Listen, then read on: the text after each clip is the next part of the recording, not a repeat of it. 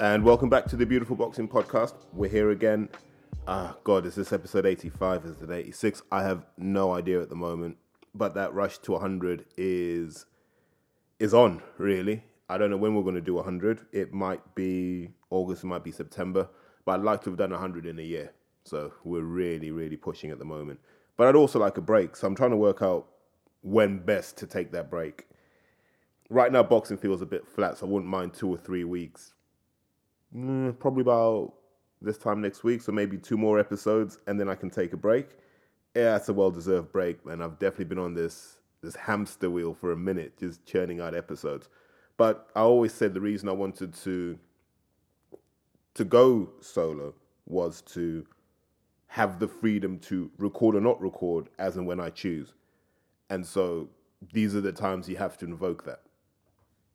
It's also a fantastic time just to refresh while boxing's a bit flat. I think most promoters have played their hand already. They've given us their best shot. And as such, we can now say, right, we know what's coming up in the next 5 or 6 weeks. We're not overly excited, but we're not overly upset either. And so this is probably a good time to take a break. By the time the podcast comes back, there'll be a bucket load more to talk about. Like, for God's sake, even the Eddie Hearn IFL interviews just sound flat now, don't they? I don't know if anyone saw the latest one, but it was really interesting how they're able to talk about the Daniel Kinahan situation for about 5 or 6 minutes in an interview and not address any of the concerns that boxing fans have. Now, I don't have a view on Daniel Kinahan. I don't have a view on MTK. You know what I mean? However you want to make your money in this game, please go out there and make your money. I'm not one to judge. But when there are legitimate questions that need answering, and when Eddie Hearn does need to be clear about what his policy is, I think Coogan dropped the ball majorly in not touching that. But then you understand why, because his chain gets yanked from elsewhere. And so it's understandable. It's also very interesting. I don't know if anyone's ever looked into this. I'm only going to focus on IFL for now because, as everyone understands, I've been social distancing for well over a year, right? So, I don't care about the other side. But if you look at IFL, where's the money? That's what I'm going to say. Where's the money? You go on Company's House, you do this, you do that. You look at the numbers and you go, there has to be more than this. This isn't enough to live on, even if you're 5 years old. So where's the money? I'm not going to ask any more questions other than that. But then you understand why certain questions don't get asked. You understand why certain things don't happen on that channel. And you understand why, when it's convenient, it's entertainment for boxing fans. And when it's convenient, it's propaganda for people who need it. But let me be clear, because I don't want any more phone calls where I have to discuss what I say on this podcast. I just don't want any more. So let me be absolutely clear. I do not care what your line of business is. It's not my business, right? I'm not bothered. I'm just saying sometimes you've got to be transparent and you've got to reveal who and what you are. That's all I will say. Don't con the fans in thinking everything's above board and you're a neutral broker in some of these discussions when in reality you're not. And that's fine too. I'm not a neutral broker when I talk about guys like John Pilata. I'm not a neutral broker when I talk about my other friends in the sport, like Isaac, like Greg Hackett. I'm not a neutral broker because I have a vested interest in them pursuing their agenda. And in this case, I think IFL have that too. And the honorable thing for IFL would actually be to avoid the issue and let publications without the conflict address some of these issues. And it's not just as one issue. I think it's more boxing issues in general. There are times IFL needs to just fall back because there's nothing worse than asking a question to deliver a misleading answer. You're better off not asking anything at all. That way you maintain your integrity. So yeah, the last interview, not only like due to social distancing, the audio quality was terrible, but it was uncomfortable to listen to because you're almost taking boxing fans for idiots. And that's what I don't like. And the foundation of this boxing podcast has always been, we will never treat boxing fans like idiots. And we will make sure that you understand that you are not idiots when it comes to the sport of boxing. It is every bit as simple as you think it is, no matter how much they try and complicate it in the media. Do not buy the bullshit, is all I can say. But that's to reinforce the point. I think I've said it in another podcast.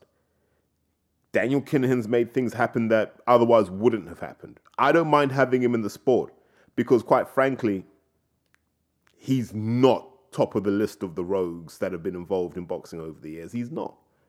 And so I have no issue with him. From what I can see, in a boxing context only. Now, I don't live in Ireland, so I don't have that on-the-ground feel. In a boxing context, he's put money in people's pockets who otherwise would be minding drug deals now or be doing the door. That's how I look at it. And until someone else in boxing can make that change in people's lives, people are going to keep looking to MTK, and quite rightly too. Their duty is to make sure they can provide for themselves and their family. But just to step away from that and to zero in on what we have to look forward to. So Frank, as we expected he would, is the first guy to announce he's doing shows, mainly because he was smart enough to realize once you've got a venue secured, then it's just about putting a ring in there, really, and some cameras. So what better place to put a ring, some lighting and cameras than a TV studio? Unlike Eddie, who has these delusions of grandeur that you're going to have this big matchroom event in the back fucking garden, like it doesn't rain in the United Kingdom, right? Doesn't really think these things through, does he? So the more I hear about this fight camp, the more I'm like, I can't see this happening because I can't see it being sunny for that long. At least Frank's mitigated his risk and he's announced fights. And the one that screams out, it should scream out at everybody, has to be Lerone Richards versus Umar Sadiq. Number one, I'm really, really happy for Umar because indirectly I've kind of lived through the career. Now, I'm not even talking about from fight one. I'm talking about before that. Who do I pick as a trainer? Do you think I made the right decision in terms of manager? All this sort of stuff. You know, we've been on this path, I'm guessing, for about 4 years now. Now, if we go back to, it's over 4 years. So you go back to the ABAs of 2016. That's how far back we go. When, he boxed at Earlsfield on a bill that we were on. And I didn't do his corner. I did Chelly's corner that time. But it's been a long and bumpy road. Some things he's tried, some things, work, some things haven't. But he's matured in the sport. And I think for what he's achieved in that short space of time, it's very impressive. Now, he still has to win. And Lerone Richards is not an easy fight, if we're being brutally honest. Now, the key thing when I do stuff like this is not to give away the secrets, right? But anyone with two eyes can see certain things. Number one, what we're seeing is all the sports that are coming back, the gap isn't as wide between the best and the worst. It seems to be pretty even at the moment. Now, unless you're an Arsenal fan, then you'll realize that they're still on the beach, unfortunately. So, whereas before, if you'd asked most people in the press, so pre-lockdown, Umar Sadiq versus Lerone Richards, most people would have said that's an easy win for Lerone. That's just a run out before he fights bigger fish, or fries bigger fish, I should say. But this is to discount what happens to a boxer when they don't box. You become mortal again. Like, the human body's not designed to be in fight mode day in, day out, and especially if it doesn't have that immediate threat in front of it. So what happens when you're not training to that same intensity, you're not training with the same stimuli and the same level of threat, is your body starts to roll everything back. Now, if the last time you fought was August or September last year, and you haven't fought in 2020, you've rolled all the way back, and mentally you won't feel it, but your body knows it's not ready. So the challenge you have when these fights come, that is as early as they're coming after the lockdown now, is can you get from where you are now back to your previous level? And the body responds differently for different people, right? some people will get there quickly. They're fast responders. All it takes is a couple of sparring sessions and they're good. Some guys have to build it up over weeks and months. And if you don't know who you are, on fight night, you might realize you're out of your depth. So what I'm saying is, the perceived gap between Umar and Lerone may not necessarily be there. And if that's the case, and it's a battle of two equals, we're in for a hell of a night. Because both men, from a boxing perspective, have a lot to offer. You've got Lerone, technically sound, looks like he's pretty clever in the ring, can do a lot of those good things. And then you've got Umar, who came at it from a different perspective, first and foremost. But secondly, has that offbeat rhythm, which I don't think anyone can really figure out, because it's never the same between two fights. There's always just when you think you've got his tempo, he'll give you something different. So you can't even prepare for that. I think it's easier to find sparring to mimic Lerone than it is to find sparring to mimic Umar. So then it comes back to that question, who can get back up to their level quickest? Who's been the most active? Who's had the most fights? Who's been through this cycle the most times in the last 12 months? I think you know the answer to that. So we come back to this point. This fight's not a foregone conclusion. This is a really competitive fight because all the variables are kind of up in the air. And it's really about who zeroes in from now till fight night. I'm obviously Team Sadiq because, that's my friend. I like Lerone. I respect Lerone. I'm not as close to Lerone. It was easier when he was with iBox, but I don't know who's going to train him now that he's back. Hopefully he can reconcile with iBox, but I'm not close to that situation. But this is the time you need what is familiar to you. This is not the time to be experimenting where you need to get back up to your previous level. But I think that's a hell of a fight. That's a hell of a statement from Frank. Because what Frank's assumed, and I'm going to call it the Bella Italia factor here. So we're a few days into the reopening of non-essential retail outlets, right? So we can just go shopping now. For the record, don't do Westfield. Don't do Westfield. Don't do the high street. You're just having to queue up. And a lot of times it's not even fucking worth it. It's like being, it's like the days of jumping jacks and fucking lava and Ignite and, Fat Freddy's and those random nightclubs where they just make you queue up so people would think it was busy. And so it's not a great retail experience. But all that money we've been saving over the lockdown is getting spent now. Yeah? We're buying new trainers. We're buying athleisure wear. We're buying all of this stuff. We're buying stuff we don't even need because we just want that endorphin rush of buying stuff again. Being able to hold it, take it to the till, go through that process. Because what we really want is normality. Now, if I'm Bella Italia, I'm watching people basically blowing their money. And I'm thinking, that could have been me. That money should have been coming to me, but I'm still shut down. And so the worst nightmare is, by the time they open up, we're all fatigued. Like, God, I spent so much money shopping that. And so now I don't want to eat out. So Frank's smart. Frank's like, let me take that desire to watch British boxing and let me drain it before Hearn even gets a chance. Because even if Frank's shows are garbage, he'd have drained all that energy. Now Eddie's got to come with something better. It puts pressure on Eddie Hearn to deliver a fight that's better than what we've seen already. It's a clever move by Frank. That psychology is really, really smart. And it goes to show that the old school always wins because he understands how people operate. Like, look, I don't mind watching Woodstock versus whoever he's fighting. I don't mind watching David Adeleye. Just let me see that for myself. Let me get a sense of where British boxing is. And so don't be surprised if you see this whole fight camp thing rescheduled and it just gets done out of a Sky soundstage or maybe Shepperton, something like that. But there's a wider discussion and there's something that says, do we need to be watching boxing live anymore? That's a real question. And I want you to just work with me on this one for a second, please. Just work with me. Imagine where you live right now.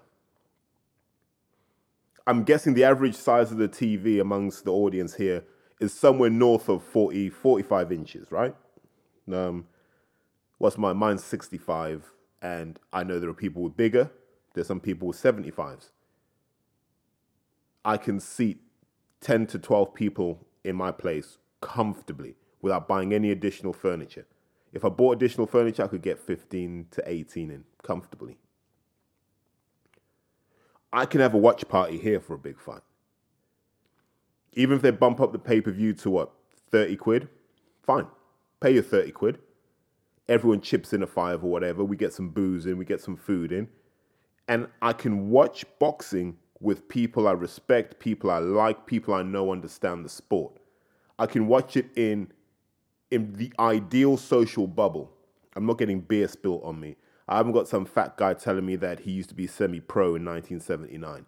I haven't got, the Frank Warren risk that the football fans kick off. I have zero risk, all the benefit. My screen's big enough that I can get a sense of it. The audio is good enough that I can get that full effect. And I'm with the people I would have gone with to the show anyway.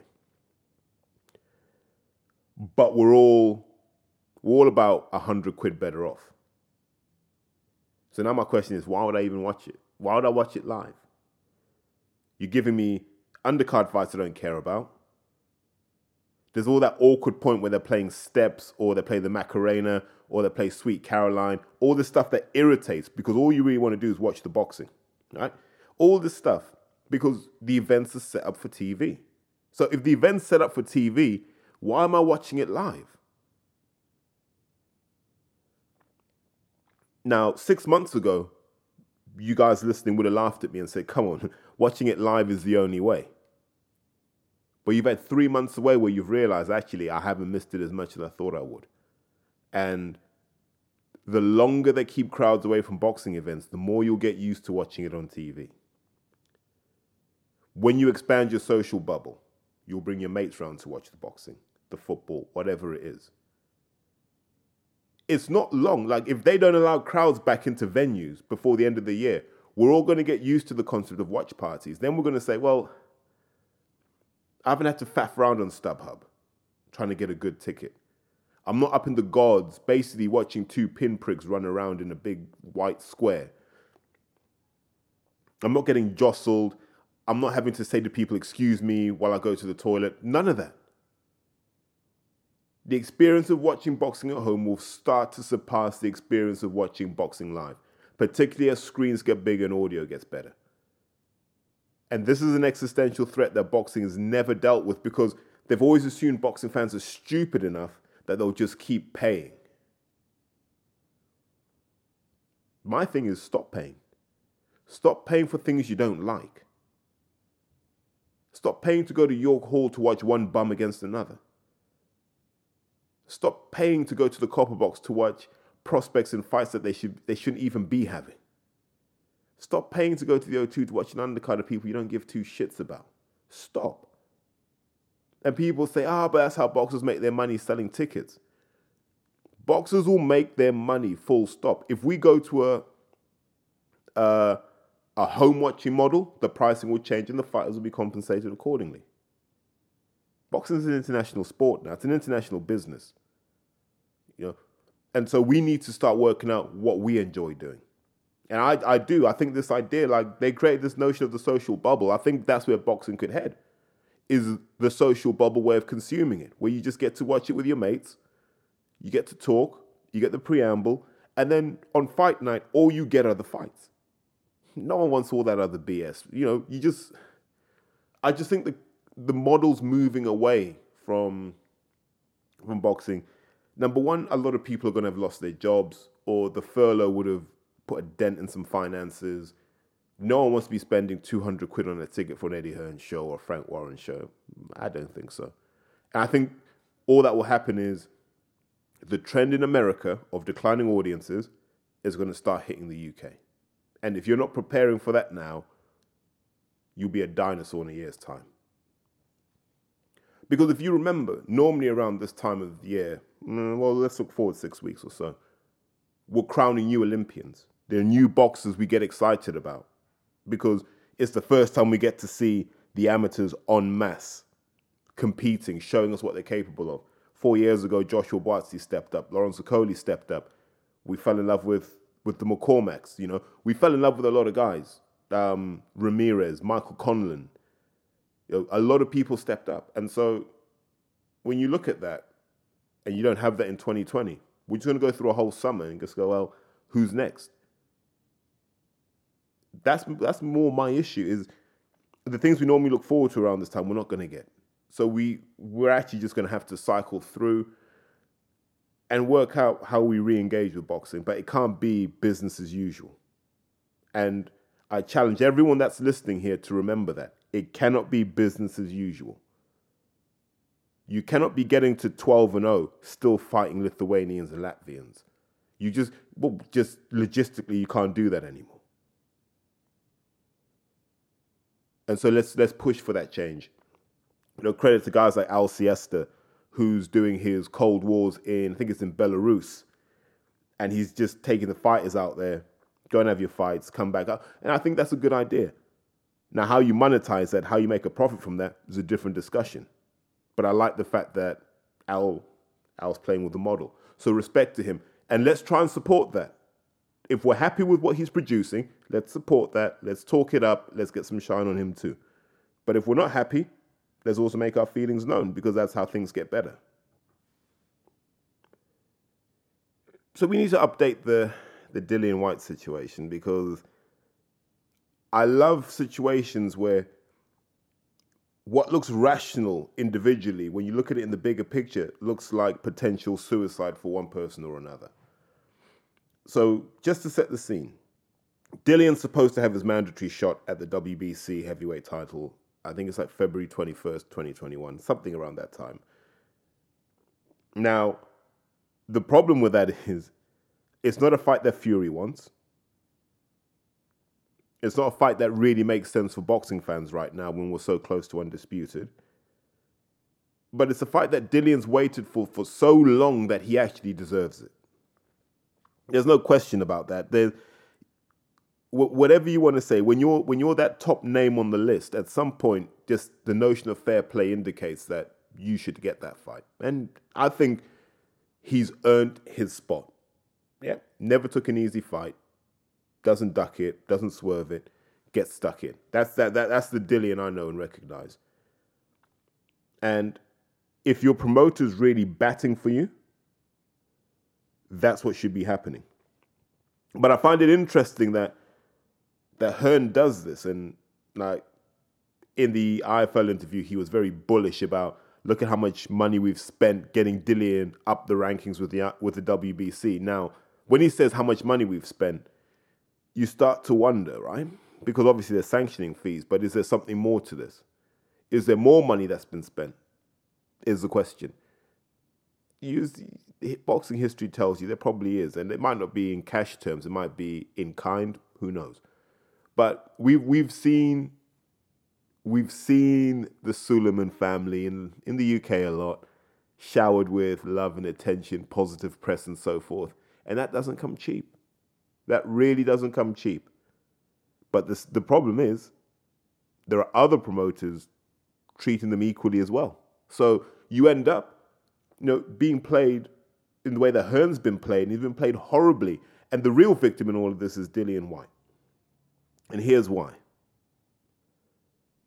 Fury moving up to franchise champion means he's immune from mandatory challenges. It means he is totally immune from losing that status. You can never lose that status. Now, does Fury deserve that sort of status? Based on what he did with Wilder? Absolutely. As fans, is that what we want to see? No.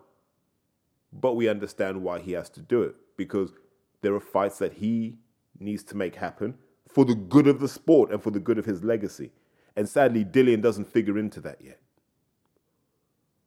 And what it also does is, it puts pressure on Dillian because the young guys are coming through now, and he's going to have to start defending his position against those. But this is where you want your promoter to be speaking up for you. But now let's look at your promoter, Eddie Hearn, and let's say, what's Eddie's incentive? Eddie's incentive is to make that undisputed fight as early as possible, right? Ideally, you'd make it early next year, subject to crowds being allowed in. Even if crowds aren't allowed in, if the money's right. So for that to happen, Dillian's mandatory shot needs to go away. So the way that goes away, considering that Dillian's now taking legal action, so, maybe that belt's in stasis for now. Maybe the belt is, they'll have some kind of injunction. You can't fight for this belt until this has been resolved and so forth. Perhaps it's the case that in Eddie Hearn's interests, Fury moves up to franchise champion. That makes the fight for undisputed, as long as Mauricio Suleiman signs off on that. That's the move you make, right? Because that's the bigger fight. So then how do you do that to clear the way for Fury Joshua to happen twice, while at the same time bang the drum for Dillian to get his mandatory shot as a matter of course? Bearing in mind that you're trying to tell the IBF that we'd like Kubrat Pulev to not have to enforce his mandatory. So Hearn's torn here, because if the IBF enforce their mandatory, then the fight has to happen like now, or Joshua gets stripped. But it can't happen now. So you can't say, WBC, enforce your mandatory. This doesn't make sense. It's not logical. WBC, enforce your mandatory, but IBF, please don't enforce your mandatory yet because of COVID. And this is where Hearn's now caught between his two biggest cash cows, because he doesn't do this. Because remember, he was complaining about the Devin Haney situation and how it stopped the Devin Haney v. Lomachenko fight happening. But that was just Hearn trying to get money and subscribers on his platform. Now Devin Haney has to fight someone like a Luke Campbell, who, quite frankly, who wants to watch that fight? I don't think you do. It's neither here nor there to me. So this franchise game has hurt him before. And he should have known this before. And that's why he should have been moving Dillian down another route. Because the WBC already told him, we would rather keep this belt in America. We'd rather keep the green belts in America. We make more money here than we do in the UK. And Dillian's paid a heavy price for trusting Eddie Hearn. I wouldn't have trusted him. As soon as Devin Haney lost the chance to fight Lomachenko, I'd have said, I knew Dillian was next, in fact. I knew Dillian was next. Because that fight doesn't make sense to anyone. Now imagine what happens. The WBC say, Tyson Fury is now franchise champion. We've got this belt here that someone needs to fight for. We're going to give it to Dillian, but you got to defend it as against the mandatory on February 20, whatever it was. You've got to defend it against, it could be Luis Ortiz, right? It could be Luis Ortiz. Jesus. What a way to have to defend your belt. It could even be Deontay Wilder if he doesn't take the third fight. Now it leaves Dillian cruelly exposed. Because none of Dillian's options now look attractive. Best case scenario, you get to fight Fury. That's a fight you're unlikely to win. Worst case scenario, you fight Ortiz. That's a fight that will take years off your career. Equally bad is you fight Deontay Wilder. That could take years off your career. Pincered. In a way, and that's not fair. But Hearn hasn't got an incentive in changing that, because to change that would put his guy Joshua at risk. And here you have the dilemma. And here's where you realize Hearn cares about nothing other than himself. But I don't know what you do if you're Dillian. I don't think the legal challenge does anything for you. I think the legal challenge basically just means they'll just move the goalposts. So yes, you're chasing Wilder before, then you're chasing Fury, all fights that would have made you upwards of $5 million, pounds, whatever you want to call it. You put pressure on the WBC, you're now fighting Luis Ortiz, where you have to carry the fight. You have to carry the promotion. Another fight where you're fighting a non-English speaker. So you would have had that, and it's quite a brutal run that Dillian's been on. Like, he's still got Povetkin next, hasn't he? So you go from Povetkin, and then they say, right, we've emailed you the WBC belt. You're now the champion. You've got to defend against Luis Ortiz. I can't imagine anything worse. But then, paradoxically, Dillian's building the strongest record of any active heavyweight. Like, that's just the reality of it. In terms of risk-taking, fights where he wasn't guaranteed to win, yeah, he's up there. And I really respect that.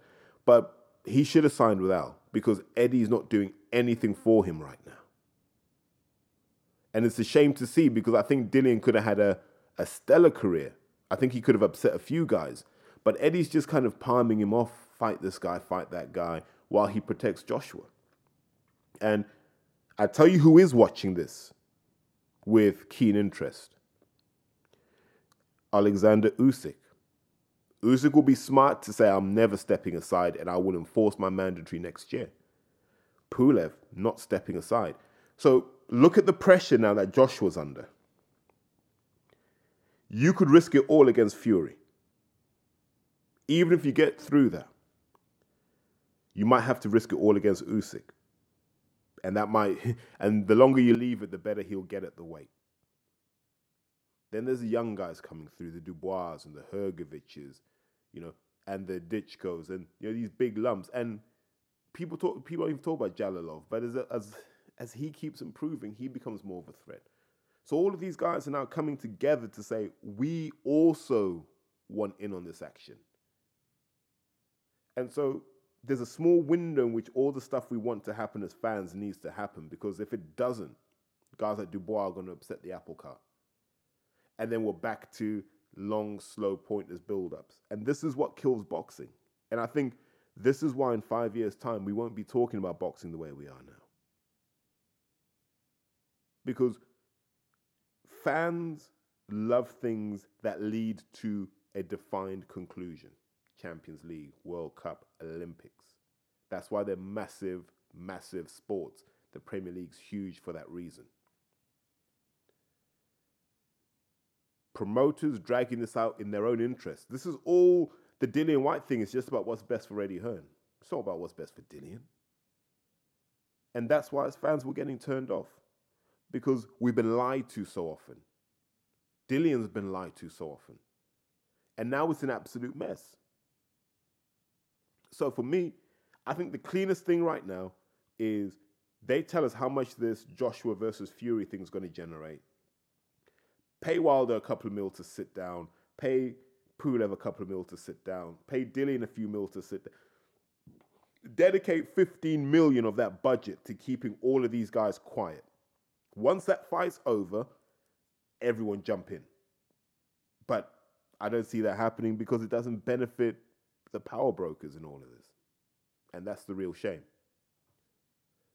I do have a question, though, in terms of the heavyweights. And I guess I'm repeating myself. But I always wonder why we never see Andy Ruiz sweating in these pictures of him exercising. Now, we know he's massively overweight. So if ever someone should be dripping in sweat, it should be him. Yet he always looks pristine. Which makes me wonder, once again, what the hell's going on with this guy's career? Were involved. Just being around Lewis, he sensed weaknesses about him. He studied him. Fought the fight 1,000 times in his head. Oh, what an uppercut from Lewis! Absolute peach, but Klitschko took that too without going down. So I just played that clip because, as I saw earlier today, Sky Sports was celebrating the anniversary of Lewis versus Klitschko. And I think that fight's become interesting as I've got older, because when I was younger and I saw that fight, I remember thinking it was a massive injustice that Vitaly had his chance taken away, yada, yada, yada. And I think with every year I've watched that fight, my respect for Lennox Lewis increases, because it shows how special a fighter Lennox Lewis actually was. So if we go back, and I remember this because I think this is around the time I just finished up at university. And the year before had been when Lennox had beaten Mike. So he defeated Mike Tyson. I think he stopped him in the 8th round. Although I always think it was the 4th, but it was the 8th round. And you're always surprised Mike was tough enough to take a beating for that long. And weirdly enough, the discussion was, for Lennox, I think Lennox had two options. You either fight Chris Bird, who was too small for Lennox. I think Lennox would have knocked him out in under 5 rounds. Or you rematch Mike and that would have made more money and would have cemented his legacy. But I think, as Mike has said, subsequent to that, really spiritually, Mike was done. I think he realized he had no hope in hell of beating Lennox, and it would have been probably even worse of a massacre after that. And so he limped through to the end of his career, and that was the end of Mike. But really, Mike Tyson's career ended after that Lewis win, that Lewis defeat, sorry. And so Lennox probably didn't want to face, quite rightly, Chris Bird. But weirdly enough, like I've said, Chris Bird, one of these guys who I think he won Olympic gold at like 75 kilos and ended up winning a world title at heavyweight. So, you have to respect the skill set. You have to respect the toughness. Chris Bird was a special athlete, but Lennox was on a different level. That's the sort of fight you don't really need in your career. So then that kind of left the WBC mandate. I think it was like Kirk Johnson, who, like, half you guys listening don't even know who Kirk Johnson is. Feel free to box wreck him. And so it was get rid of Kirk Johnson, but Lennox knew ultimately he'd have to face Vitaly Klitschko at some point. It would just so happen that June 2003 wasn't when it was meant to happen. So Lennox, who hadn't boxed for a year, had probably been enjoying the proceeds of defeating Mike Tyson and cementing yourself as the best heavyweight of your generation by some distance, and one of the 5 greatest heavyweights to ever lace on a pair of gloves. And so you get this guy, Vitaly, 6'8", heavier, hungrier, athletic, solid skill set, vulnerable to the chin perhaps. We saw him get knocked out by Pele Reed in his kickboxing days. But Vitaly's Vitaly, and we know what Vitaly went on to become. So Vitaly was no mug at this point. And so I think, if I remember, when the fight was stopped, the judges had Lennox behind by a couple of rounds. So I think it was 4 rounds to 2. And I don't think that was wrong. But if you'd looked at the momentum of the fight, I think Lennox had figured him out heading towards the end of it. Those right uppercuts Lennox was able to land, and the body shots that Lennox was starting to land, showed how versatile Lennox was. Because Lennox suddenly realized, and this is what Wilder didn't do. And so this is why boxing's instructive through the generations. Lennox was smart enough to realize he was giving away height and reach.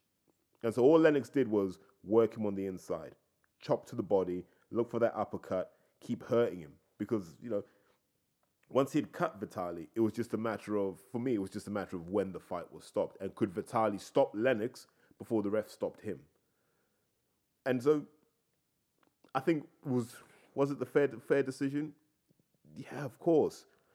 Remember, people were complaining that Fury was allowed to carry on against Otto Wallin with the cut that he had. So I guess, precedents, never apply consistently, which is a shame. But a cut of that magnitude should normally be allowed to stop a fight, because otherwise you risk doing permanent damage to the vision and also to the underlying structure of the eye. But that fight was important because it showed that Lennox kind of dealt with the best of his generation, and now we know that Lennox had dealt with the best of the next generation, because Vitaly was easily the dominant heavyweight of the post-Lennox era. I know people say Vladimir did more, but Vitaly was the dominant heavyweight of the post-Lennox era. And so it just amplifies Lennox's greatness. It's just one of the things that was just like a reminder I had today that this was the anniversary, and just of how I felt watching that fight, because my perspective has changed completely. Before I was like, it's a robbery, it's an injustice, let Vitaly go out on his shield. But then I watched the fight back as I now understand the sport in greater detail, and I go, what a performance. The number of adjustments Lennox made to then be in the ascendancy, from round 5 onwards. And then you wonder, could Lennox have kept that up for 12 rounds? Well, who are we to doubt that Lennox could do that? So no, I thought that was fascinating. And if you do get a chance to watch that, I think it's a good fight to watch in terms of being able to identify the adjustments that Lennox makes round after round. Because at first you couldn't get used to Vitaly's awkward style, because if you remember, Vitaly'd have his right hand kind of in front of his face, and he'd be swinging his left hand quite low, and then he'd just shoot it up. And there was no real way of timing that. And so Lennox realized that he wasn't going to win the battle of the jab. So Lennox started to get inside, rough him up, intimidate, and let Vitali know he was in there with greatness, and how badly did Vitali want it. And being brutally honest, Vitali's spirit and will started to flag when he realized he might not get Lennox out of there, because Lennox has a chin of iron. Like, Jesus, some of the shots that he took, I mean, that's what cements greatness. But no, it's a good fight, and feel free to go and watch that. I just wanted to sign off by talking about Andrew Selby. And it's difficult to know where to start, because he's announced his retirement from boxing. He's, 31 going on 32? And when you think of Andrew Selby, you think of the success his brother had, and then you realize that Andrew was probably more talented. And I think Andrew is a reminder why you shouldn't stay amateur too long. And a lot of people have suffered from this. And another example on a smaller scale is someone like a Miles Shinkwin. Guys who stayed amateur too long, and in their development years, they weren't exposed to the professional training regimen. If someone says to me, what year should Andrew Selby have gone pro? 2012. Instead, he waited. He did the Commonwealth Games where he got bombed out by the Scottish kid whose name I can't remember. And then he turned pro. And I think he probably turned pro 2015, 2016. And by that point, you've kind of passed by your development years. You know, we forgot how old Andrew Selby was in 2012, never mind 2015, 2016. And so he never really had that chance to do his development years in the pro ranks. And when you're a small guy, that's exactly what you want to do. And so we'll always have this image of Andrew Selby based on how skilled and how talented he was, and never based on any meaningful fights that he had as a professional. But I almost falls to the side, because it seems that he was just wrestling with demons, probably his whole life. And then I think the loss of his mum in 2017, probably that was it. Probably the energy to pursue boxing had probably gone at that point. And that's probably a tough thing to realize, because he lost the fight. I can't remember who he fought. He fought the Mexican kid in Mexico, actually. And at altitude, and I remember speaking about this at the time, saying, why on earth would anyone who managed Andrew Selby send him out there without any acclimatization or anything like that? And so he was defeated. And so Andrew never won a world title, although his ability suggests that he should have done.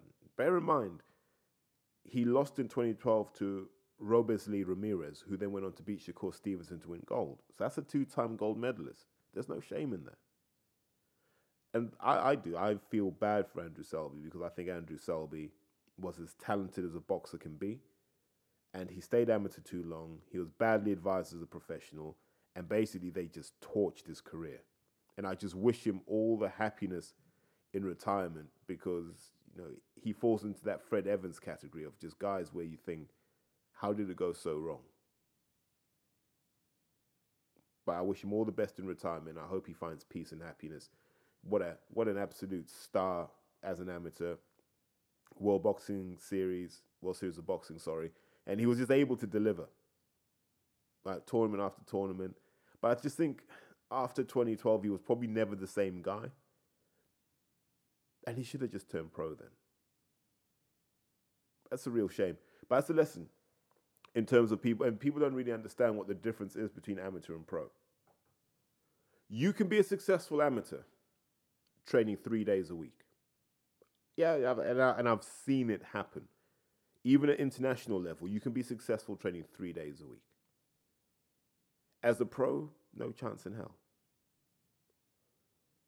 You can't switch off. You couldn't have a job and be a professional boxer and expect to get to the top. You can't be a professional boxer and expect to get to the top without a solid team behind you. All of these things complicate matters. Like, professional boxing is so brutal on your self-esteem. It's so brutal on your lifestyle. It's so brutal on the relationships you have with people. And most of the time, the hard part about being a professional boxer is managing the things outside the ring. And that's why people love amateur boxing, because you only really had to deal with 3 3-minute rounds, and then you could go back to your normal life. When you're a professional boxer, the ring and outside the ring is all your professional life. And a lot of people struggle with that. We've seen it numerous times. And I think Andrew Selby was just another one of those examples. So my tip for you guys, get the right people around you and you will not get shafted. Get the wrong people around you, and you know the rest. So let's just close out. It's Father's Day today. So listen, happy Father's Day to all you guys, you know, doing that hard work of being a parent and doing it the right way. You know, big respect. I haven't crossed that milestone yet, but I'd like to feel that when I do, I'll be a good dad. But, you know, we'll sign off with probably the most entertaining father and son duo in boxing. You're the best fighting man I've ever seen in my whole entire life. I was too strong for him, Dad. I was 40 pound heavier than him. What a masterclass. Everyone was thinking, what's he doing at this high weight? 272 pounds. I was 19 stone 4 tonight. Solid. They look good on the telly. It was the best I've ever seen in my life. You couldn't write it. You've done it. You've equalled Muhammad Ali's achievements, but let me tell you, son, it was some performance. I'm still shaking. Listen, take your care. Love your son. Well done. Take the best of care. God bless you. Thank you.